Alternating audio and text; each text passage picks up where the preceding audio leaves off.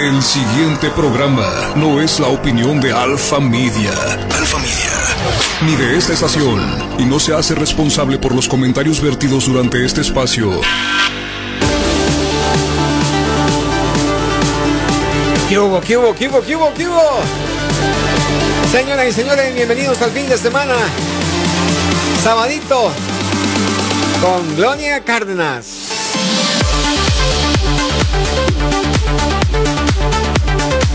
How are you today, Gloria? Oh, good. Too much shopping. Too much Christmas.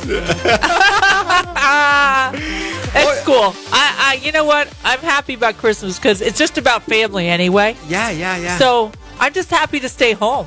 Family, friends around. Yeah, just have a nice time. Yeah. I'm not going anywhere. No. Are you going anywhere? No. No. Staycation. Staycation. Staycation. It's awesome. Yeah. Es fantástico. 801-656-9605. Gloria está acá con nosotros. Gloria, bienvenida. Gracias. Oh my gosh. Too much running around. Yeah. At Christmas. Shopping. Well, a little bit. Not too much, though. Not too much. My kids they're good. They're older. They know. They just like a little cash. That's it. Cash in their pocket. It's easy. You just go to the bank, get a little envelope. Merry Christmas. That's it. Just put me something. It's harder when they're little, right? They're so, so much to do. When they're little, so much preparation. Exacto. Bueno, estamos contentos, dice Gloria, porque estamos en una época en la cual tenemos muchos familiares y muchos amigos con nosotros de visita en la casa y es un bonito tiempo para pasar en familia. Sí. El teléfono de Gloria es el 801-656-9605. Aquí estamos, amigos, como todos los sábados por la mañana para acompañarlos y para estar con ustedes con lo nuevo de lo último que está sucediendo en el mundo de la inmigración. Pero bueno, siga a Gloria en Twitter y también en Instagram como FA Immigration, y también puede encontrar más información acerca de Gloria en la página familiaamerica.com. Ahora bien, este show ya lo puede usted encontrar también disponible en la sección de On Demand en la página de lagrandesoleil.com o bien en la sección de podcast en la página de familiaamerica.com. Usted va a la página de familiaamerica.com, busque la sección de podcast y ahí va a encontrar ya este show disponible para que lo escuche cuando usted quiera, a la hora que quiera, con las personas que quiera. Igual en la sección de On Demand en lagrandesoleil.com. Gloria atiende el día sábado hoy hasta las 3 de la tarde, pero el teléfono lo contestan hasta las 6. Ahora, de lunes a viernes atienden de 9 a 6 en oficina, pero el teléfono lo contestan hasta las 9.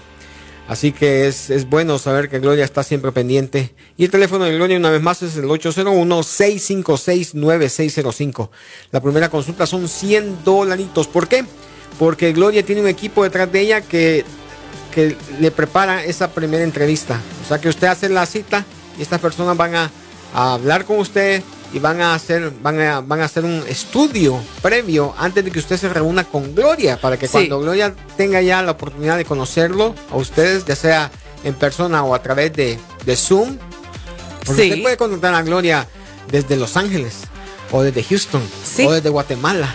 A través de Zoom usted puede tener esa entrevista con Gloria. Entonces, cuando ya usted tiene la entrevista con Gloria, ella ya sabe todo lo que está en su entorno en cuanto a inmigración. Sí. Muchas personas quieren una consulta gratis. Sí. Pero una consulta gratis no es bueno, right? Because you're not going to have all the information. All the details. Right? So you pay me for a consultation. We do a very detailed intake. That's going to help me give you all the answers. And a free consultation is sort of like, yeah, come on in, let's talk. And then a lot of times they say it's free for like the first 10 minutes. And then you have to pay after that. Exactly. So I think it's worth the money to just have a paid consultation, a real thing. Y Gloria explica por qué es importante tener una real consulta, no una consulta gratis. Porque con este equipo ellos van a tomar mucha información y de esta manera Gloria va a tener una idea clara de cuáles son sus opciones o cuál es el mejor camino que usted puede tomar para su proceso a la naturalización, o sus procesos o sus pasos que debe de seguir para ver sus opciones, y de esta manera por supuesto, obtener la legalidad en este país. So here's a perfect example. Someone, if they get a free consultation, they come in and they say, "Oh yeah, I want to apply. My dad wants to apply for me," or something like that. There may be another way that you didn't realize you could get your residency, or you might be a U.S. citizen and you don't realize it. So there are other. That's why we want to know about all your family. And we want to know all your immigration history, because sometimes it's what you think is going to be the way you get your residency is not going to be the way you get your residency.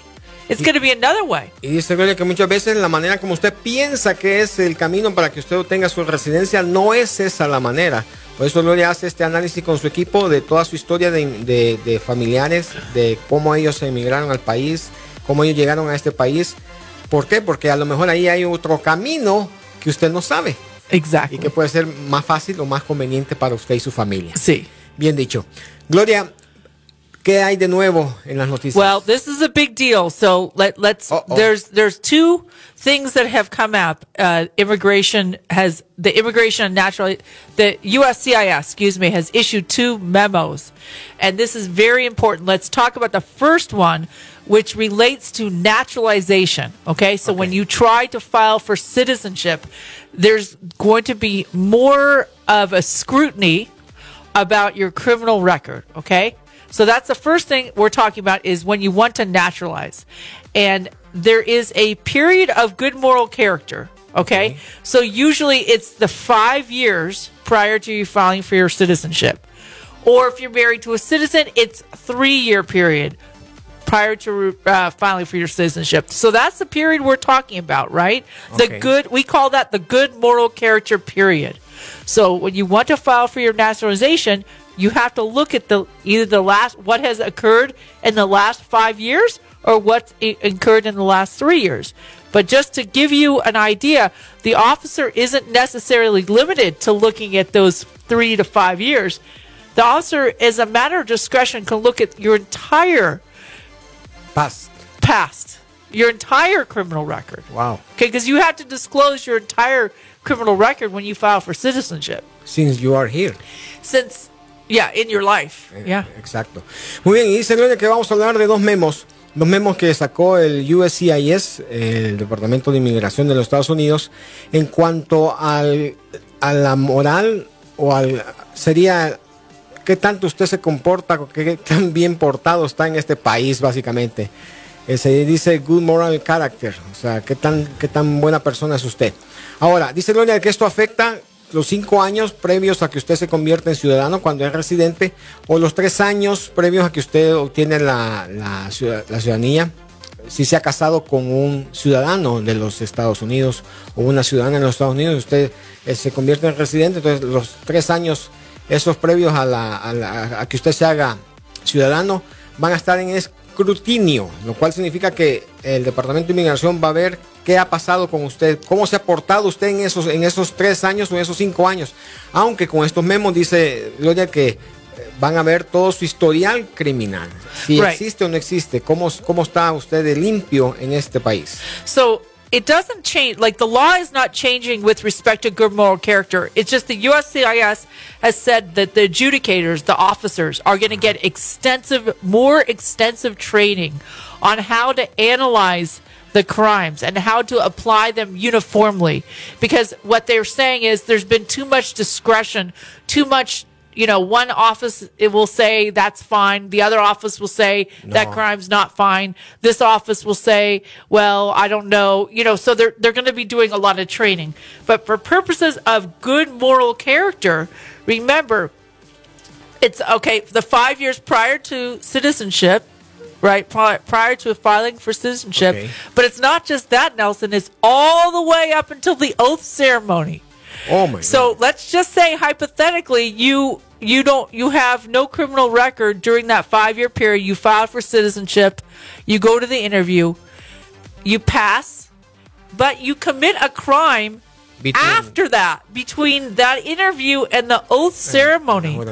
They're going to consider that as a reason to possibly deny your citizenship. Remember, you're not a citizen until you do what?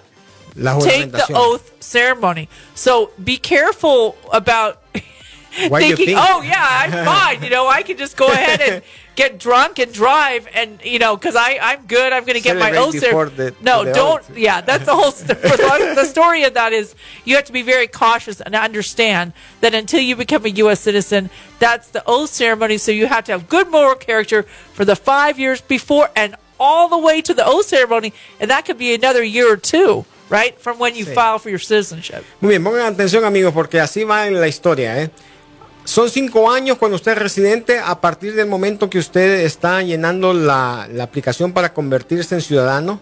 Los que van a estar en escrutinio, los cuales van a estar con una lupa ahí viendo qué ha hecho usted en esos 5 años.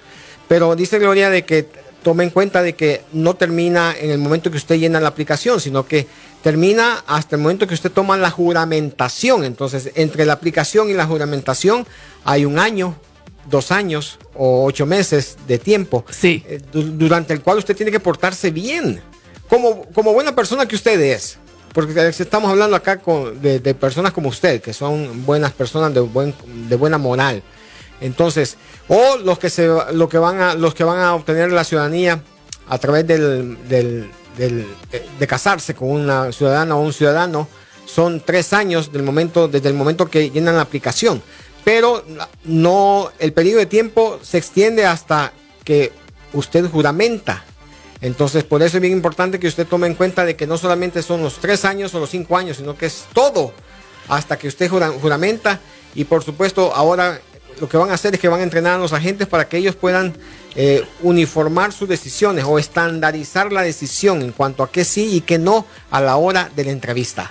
Muy bien, vamos a ir a un corte musical, amigos. Estamos con el show de Gloria Cárdenas, como todos los fines de semana, todos los sábados. 801-656-9605. 801-656-9605.